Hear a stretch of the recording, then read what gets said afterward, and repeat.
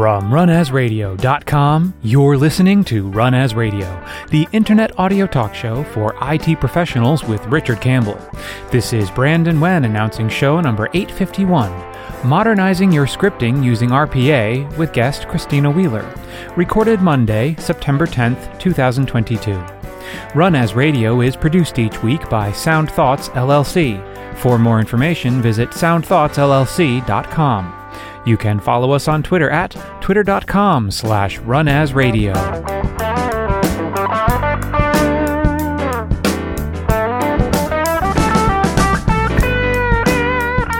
Hi, this is Richard Campbell. Thanks for listening to Run As Radio. My guest today is Christina Wheeler, who's an MVP and a Director of Innovation at Core BTS and a technical trainer specializing in Power Platform, Business Intelligence, Modern Workplace, SharePoint, and Microsoft Teams, and a well-known Microsoft 365 expert who works in development, administration, branding, and training with over 20 years of experience. Third trip to the show? I don't know. At some point, I have to send you a Subway sandwich. Good question. I think last time talked about the Teams developer story, didn't we? Yeah, and just this recognition that Teams is not just a replacement for Skype, but is this whole collaborative host environment. And that's been a turning up more and more in our conversations about what the sort of modern workplace looks like. But you live on a funny edge, too, because not everybody gets to use the cloud the same way, right? There's all kinds of other aspects of modernization that are different from place to place. You know, I'm actually very excited to share what I've been doing for the last year or two. Mm-hmm. Is that since the last show we had, I've been doing a lot of building solutions to help organizations automate or helping them with their digital transformation, to where a lot of companies, especially in government, have these processes where they're still tied to these legacy systems where there's no cloud API available to tap into these systems, or they also have to stay on these systems because they can't completely move, maybe there's some transition to get them moved into something else, but they're stuck with it, what they're at. And so there's so many manual processes that are being done. And so this is why I want to talk about RPA. So robotic process automation. Where are the robots in that? Let's talk about RPA. So I actually became new to RPA. I got introduced to RPA last year when I was working in a vendor role at Microsoft, right, helping to run the Power Automate RPA Partner Program, which I had a blast. And, I was already strong in Power Apps and Power Automate. But then there's this RPA. What is that? It was new to me. Yeah. And then that's when I learned about Power Automate Desktop. Now, RPA is not new. It's something that's been around for quite a while. There's other companies that have products such as UiPath and Automation Anywhere and stuff. But before I dive into what the actual product is, let's talk about RPA. Yeah. So have you ever had a process, or maybe you don't now, but, or I had customers that have a process where it's still very manual for them? Yep. Okay. Step by step, populating a spreadsheet or pulling in files from other sources, like they're literally working through a checklist in a Word document. Yep. So this is where RPA can help. I have a couple of different use cases. One of them was I helped out last year, Kona Services, which is a part of Coca-Cola. Wow. They had a use case where they do these pricing promotions, and they get these emails from Body Armor that has Excel files that has this data they need to extract from it. Okay. Well, Body Armor is not going to change their process. No. Kona Services came and asked, we can't change Body Armor's process, but is there a way we can help automate our side of the process to eliminate some of this manual processes that are being done? Right. Well, Kona Services, what somebody was doing was they would have this inbox, get the files, save the files off, and then they ran manually, triggered a macro to extract this data that they wanted. So what we ended up doing was building a bot. We use what's called Power Automate Desktop. Okay. And it's the Power Automate side. You have the cloud side where you can build cloud flows. And then you have the desktop side where it's you install it on the desktop and it has these actions. So where you can do all sorts of things. You can record, you can screen scrape, you can record logging into a website or pulling a file off a file share or pulling a file off SharePoint. I mean, there's all these different things you can do. But what was happening is we build the bot where it's monitoring this inbox, and then the bot extracts those files, puts it. We're running this Power Automate Desktop on a VM in Azure, right? And so it's on constantly. We're running the bot continuously, and what it does, it takes the files, puts it on the file system, and then the bot executes a macro to extract the data it needs. So they already had that macro, right? Or maybe I may have modified it a little. I think I did. So, but taking that macro to extract the data it needs, then it converts that data into a flat file. And then the bot pushes that flat file up to Azure blob storage.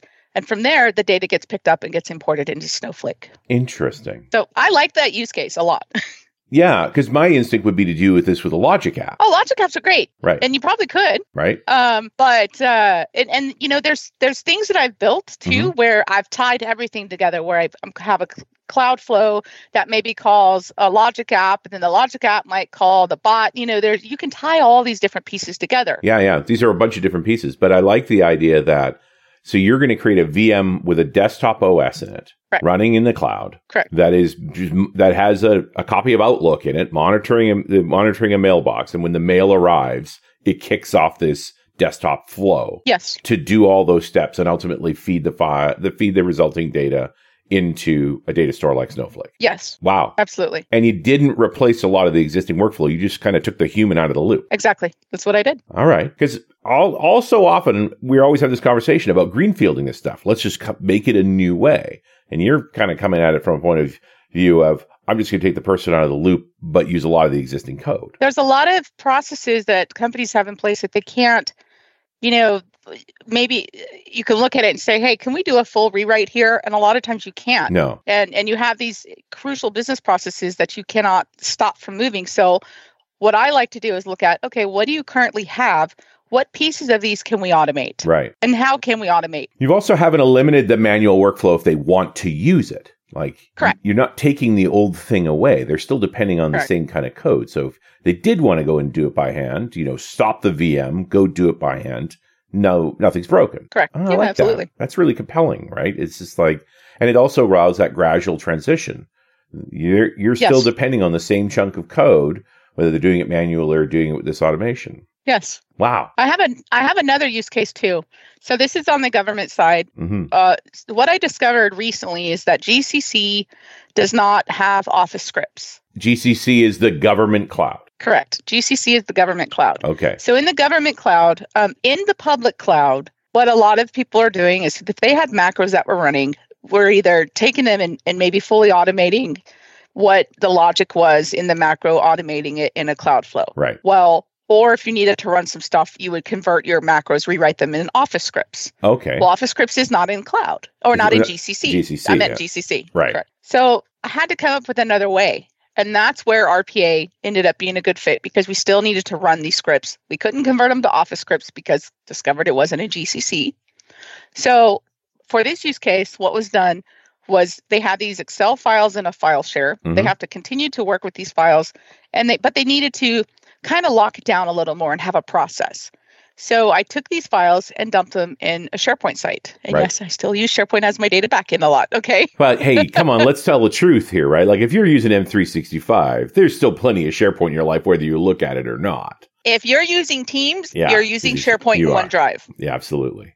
Right. A lot of organizations don't understand that SharePoint and OneDrive is the backbone of Teams. Yeah, they're the underpinnings. And if you have a Teams project of a particular name, and you create a SharePoint project of the same name, they just connect together. Typically do the other way. You have an existing SharePoint project, and if you create a Teams of that name, it just locks into the existing SharePoint instance. Yes. SharePoint Online anyway, but SharePoint Online. Yeah. Yes, definitely. It's just a way to structure files and metadata and things. Like it's not a big deal. SharePoint's a data store, yeah, right? It's a data store, right?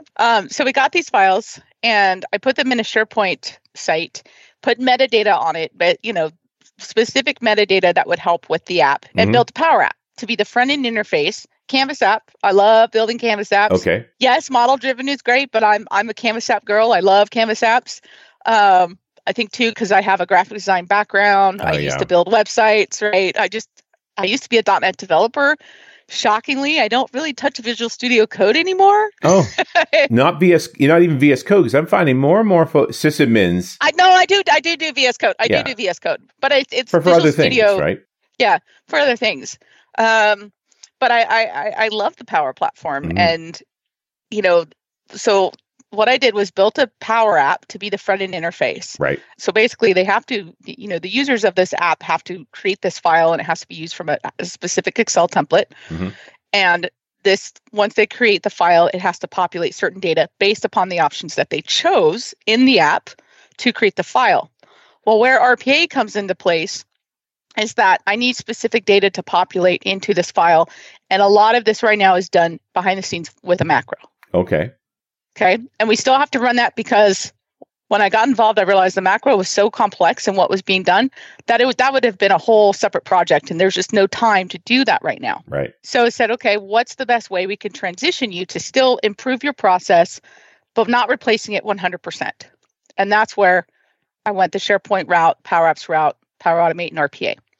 Now, where it comes into place is that I have a bot that runs in the back end. So what happens is that in the Power App, it triggers, I use Power Automate, just the Cloudflow, to create that file that they needed. Right. It saves it in a SharePoint document library. And then I have a bot that runs behind the scenes to run the macros to implement the data into that file for that user. So they don't, because before they were having to do all this manual, they'd have to create the file on a file share. They clicked on this button that triggered the macro to populate what they needed. And they wanted to make that all automated. Yeah. And so I was able to accomplish that with RPA. Nice. Yeah. And part of the challenge here, I think, is that because every time I hear Power App, I think cloud, but they've put the Power moniker on stuff that isn't necessarily cloud. Oh, no. They're in the cloud when it comes to using the Power App and having the documents in SharePoint. But where the desktop side comes into place is where I actually have to run macros, which cannot be run in the cloud. Right. And because it can't use Office scripts, so I have it to where a cloud flow can trigger a desktop flow. Okay. So I have my cloud flow that after it creates the file, it triggers the desktop flow to run the macro. Right. And so what that desktop flow does, it extracts that file from SharePoint, or it opens the file from SharePoint directly in the actions, and then it runs the macro, populates the data, saves the file, and then the user gets a response back in the Power App to let them know that the file is is ready. So what's the trigger from the Cloudflow into the desktop flow? So the trigger is when you can. There's actions in the cloud flows where you can call a desktop flow. Okay. And so what it is you're connecting with, I'm using a service account. Right. So I'm connecting with that service account, and then it allows me to choose the machine it's running from, because you have these ways of managing all these desktop flows. So I can choose that, put in the required information into the connector, and then it'll trigger it. Okay. So, and you have two ways. You have attended flows, and you have unattended. Okay. Attended flows is if that account is constantly logged into the computer. Unattended flows where the bot can run and you can't be logged into the computer, and it'll just continue to run. So you're not waiting for interaction. So there's different ways, different types of the desktop flows that you can create. I get it. Okay. And even when we're talking about desktop flow, that still could be a VM in the cloud. It doesn't actually have to be a desktop machine. No. And so when I initially started this, I ran it off the laptop that I had to do the project. So I had Power Automate Desktop running in there, and I used it for my initial test to do a proof of concept to say, okay, great, this is working. Then I transitioned it to where they have a VM created. So, for Kona services, we created a VM in the cloud. We have two VMs. We have one of them that's their dev pad or their QA, for developing the pad flows. And then we have the production one VM to run the actual production flows. Okay. Yeah. And so then you can inspect it closely when you're running straight on the desktop, but kind of when you go into production, you're pushing it up to that VM. Even though that VM is actually a desktop OS and so forth. So it's a good match of your test platform and your production platform are essentially the same, just different locations. And the good thing about PAD is that it can run, it doesn't have to be on a server. You can run it on a Windows 11 machine, Windows 10, right? It doesn't matter. It just has to be a computer that's connected, that can connect to the cloud. Right. Because PAD still connects to your tenant. Because most of the time when I think about PAD, I think about power users automating a few things. This idea that the admins can take advantage of this to simplify people's work and to sort of eliminate the person in the middle of that work and say, now this is just when the email arrives, everything just happens. Yes. You're all good. There's a lot of places to use that. It's an interesting tool. Oh, it is. I think I can't remember, maybe it was Victor Vilen. He's Microsoft MVP. Mm-hmm. I think it was him or it was someone else who automated something with Pat at home for his kids. Nice. I have to find that use case and repost it on Twitter or something because I just thought it was great. Because the great thing about Power Automate Desktop is it comes for free by default in Windows 11 machines. Right. And you could download it for Windows 10 as well. So even the home user can decide to play around with this.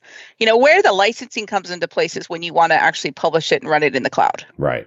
Where you want that automation piece, right? Yeah. But if you can play around with it locally and trigger it manually, and it's really fun. The other thing I recommend for people, if you want to learn more about Power Automate Desktop, go to the MS Learn and just do a search there for, they have a whole learning path on Power Automate Desktop. I would say if you're new to Power Automate and the Power Platform, start with some of the stuff with just learning the cloud flows, and then go through the training stuff to learn Power Automate Desktop.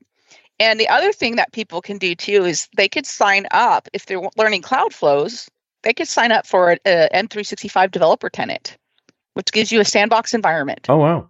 Yeah. And then you have a place to actually experiment with this. Is it just part of your existing M365 license? No, the developer tenant, and I forgot what short URL I had for that, but you could just do a search for M365 developer tenant. And then what you can do is you sign up for a free account. To sign up, I use one of my personal, Microsoft accounts or a personal email address to sign up. I think you can use your business as well, but you sign up, and what it'll do is you can only have one dev tenant per email address. Okay. So you would have whatever email address you use, you could sign up with one dev tenant. Right. What it gives you is 25 E5 licenses. Wow. And I may have talked about this on the previous show. I can't remember. But that's what I recommend people can use. And you can also on there, you can do Power Automate Desktop, and then you can get a trial for the RPA if you wanted to actually test the real automation side of it. Okay. That's what I'd recommend. They're 90-day renewables, right? They're free. As long as you're using it. It's auto renews every 90 day, and it's as long as you're using it. So what happens is it, if it tracks that, there's a process in the back end that Microsoft runs apparently that if there's no telemetry on your tenant, it'll expire. And you'll get a warning letting you know it's about to expire. But then I've had one of mine for a couple years now. It auto renews because I use it to prototype in. Right. And to learn and to learn. Yeah. Keep that work away. Well, and Microsoft's always been pretty good about giving us places to learn that won't necessarily impact the business. And Christina, I need to interrupt for one moment for this very important message. This episode of Run As is brought to you by the Azure Data Conference at the MGM Grand Hotel in Las Vegas, December 4th to 9th. You've heard the data Q&A shows published on Run As twice a week from the conference. That is a microcosm of the 6 days of fantastic learning available to you from the real-world consultants and members of the Azure Data team that speak at the show. Learn proven problem-solving techniques and technologies you can implement immediately and gain insight into Microsoft's data strategies for the cloud and on-premises. Get answers to performance monitoring, troubleshooting, designing for scale and performance, working in the cloud, and exploring all the new features of the latest versions of Azure Data and Microsoft SQL Server. And if you still have questions by the end of the week, join the conference's closing session and be part of the Data Q&A show on Run As Radio. The Azure Data Conference is at the MGM Grand Hotel in Las Vegas, Nevada, December 4th to 9th. Use code RUNAS to get a discount on your registration at azuredataconf.com, and I'll see you there. And we're back. It's Run As Radio. I'm Richard Campbell. That's Christina Wheeler. We're talking a little bit about robotic process automation. Turns out it doesn't involve robots. But it is about, this modernizing of scripting, right? Just more sophisticated scripts all around to take a bunch of the scripts that our power users have built in Excel and elsewhere in Office that we've had to build to simplify things and try and glue this together at another level without having to re-engineer the whole thing. And that's pretty exciting to just get some more automation around that. Well, I kind of look at it this way.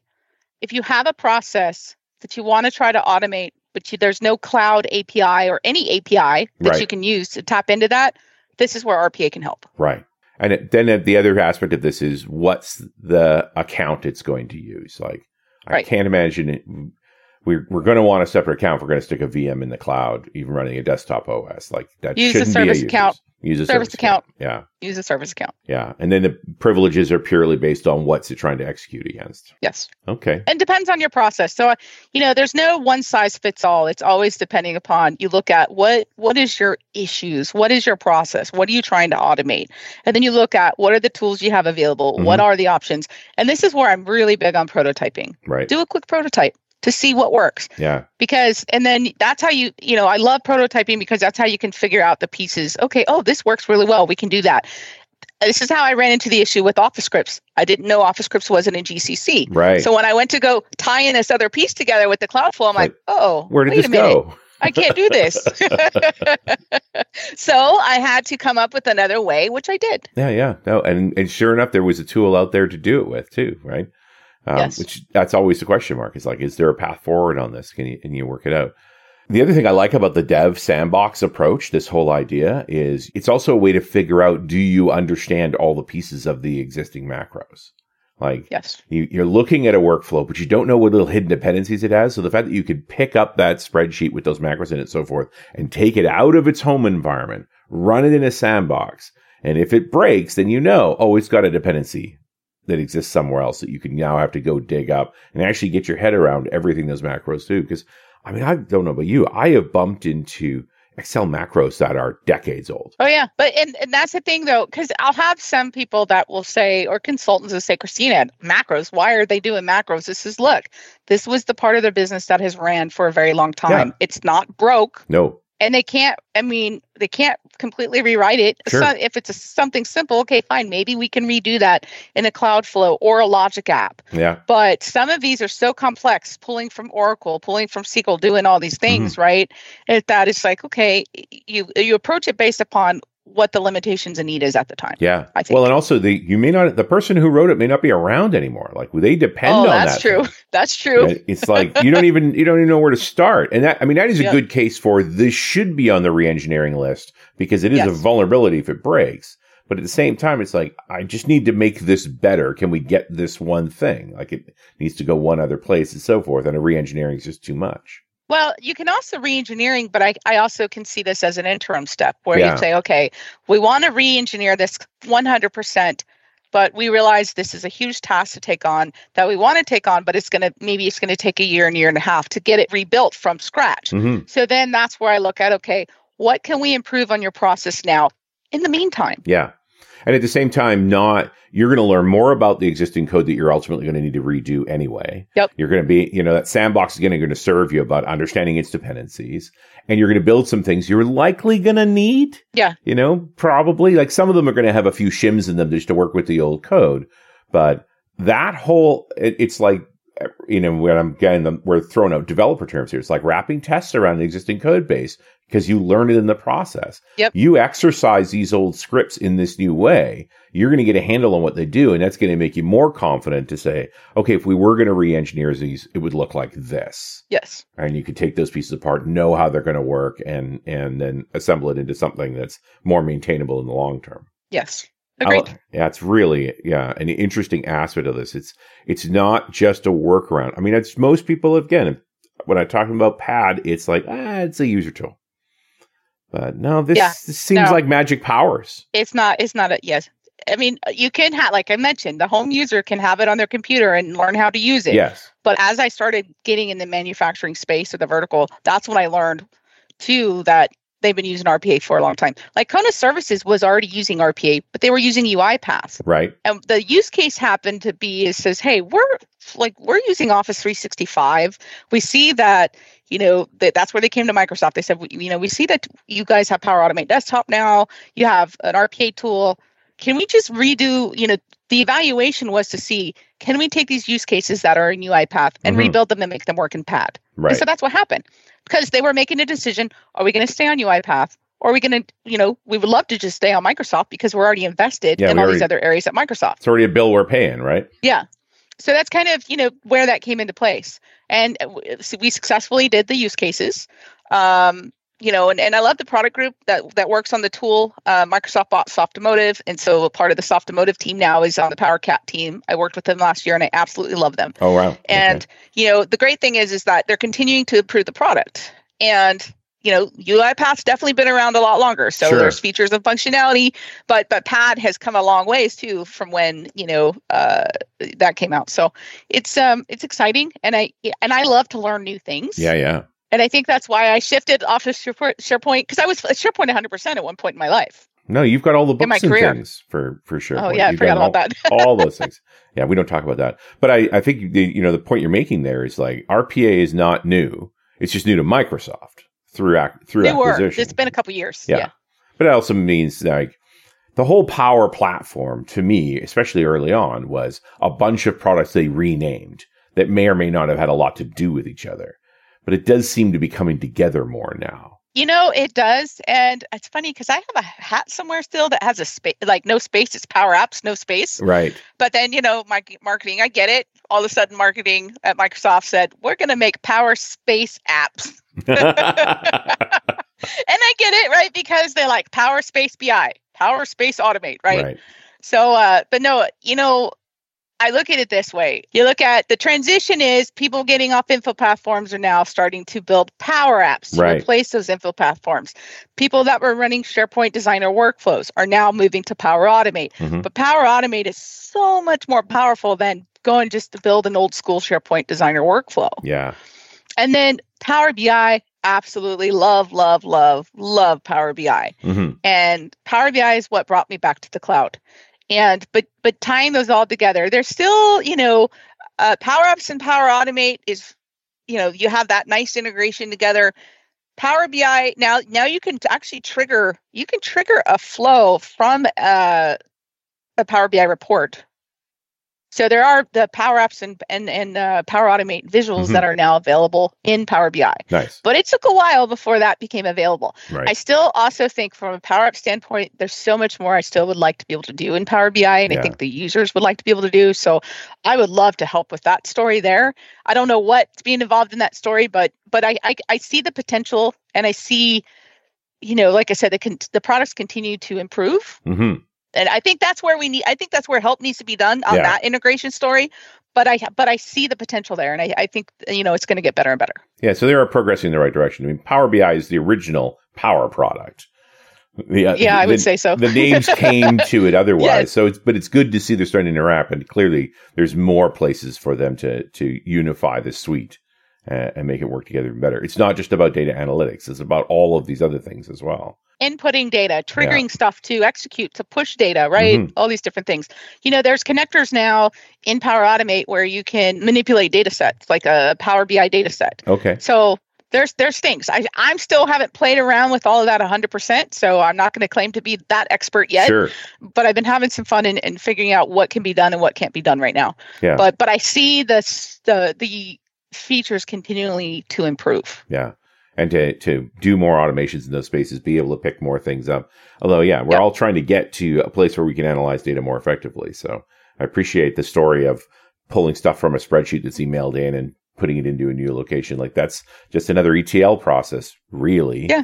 Yeah, exactly. That then allows us to have access to the data in a broader view after massaging it to our standards, whatever that may look like. Exactly. But you're also not trying to cram it down an SSIS pipe. Right? You're Correct. Taking it from where it came from and getting it to the place it needs to go to with tools that the folks that are responsible for that data understand. Yep, exactly. Yeah. No, it's a much more amendable thing. I think it's very easy to talk about the pure greenfield, use the latest tools for everything solutions. I like this. Okay, we got this stuff to live with. How are we still going to glue it together? But at least get it closer to those ideal configurations, not further away. And some organizations may not be able to be 100% cloud, and that's understandable. Yeah. But that's, like I said, where all these different pieces are extremely helpful of what you can integrate and where you can plug that all in together. Yeah. And just understanding that just because it's got the Power moniker on it doesn't mean it's cloud only. Exactly. It can run somewhere else. So I get that Microsoft's probably incented for us to use more cloud, but they've also put products in so that our desktop and on-prem stuff can work with it as well. Yeah, definitely. Christina, where do folks go for more info? Like I said, if you want to learn more about the Power Platform, and if you just want to learn about the product itself, go to, for Power Apps, go to powerapps.com. Right. Go to powerautomate.com. PowerBI.com, for the Power Platform stuff. Mm-hmm. And then if you actually want to dive in technically, well, there's documentation and stuff on there for both, business users, end users, and to also technical people. And then go to MS Learn. Go through those. There's, as you know, I think we talked about before, the documentation has so nice now. It's so weird that the docs are great. Like the docs are great. Years and years of making fun of them, and now it's they used to not be great. Good. It'll really help you. Yeah. It's astonishing. No, it didn't doing a phenomenal job. And then you can also, find me on Twitter and LinkedIn too if you want to connect with me personally. And you'll be out at some of the shows. Are you going to try and make it to Ignite? I'm not going to go to Ignite. I'm just going to attend virtually this year. Yeah. And unfortunately, I wish I was going to the Power Platform Conference, but I'm actually, and not unfortunately, I mean, what happened is two events happened at the same time. I'm speaking at the Experts Conference, which I love. Right. It's just bittersweet because the Power Platform Conference is going on too, and I want to be at both places at the same time. It's hard. And I can't do that. No. I cannot do that. We haven't solved that problem yet. Christina, thanks so much for coming back on the show. Great to talk to you. It's great to talk to you too. Thank you so much. And we'll talk to you next time on Run As Radio.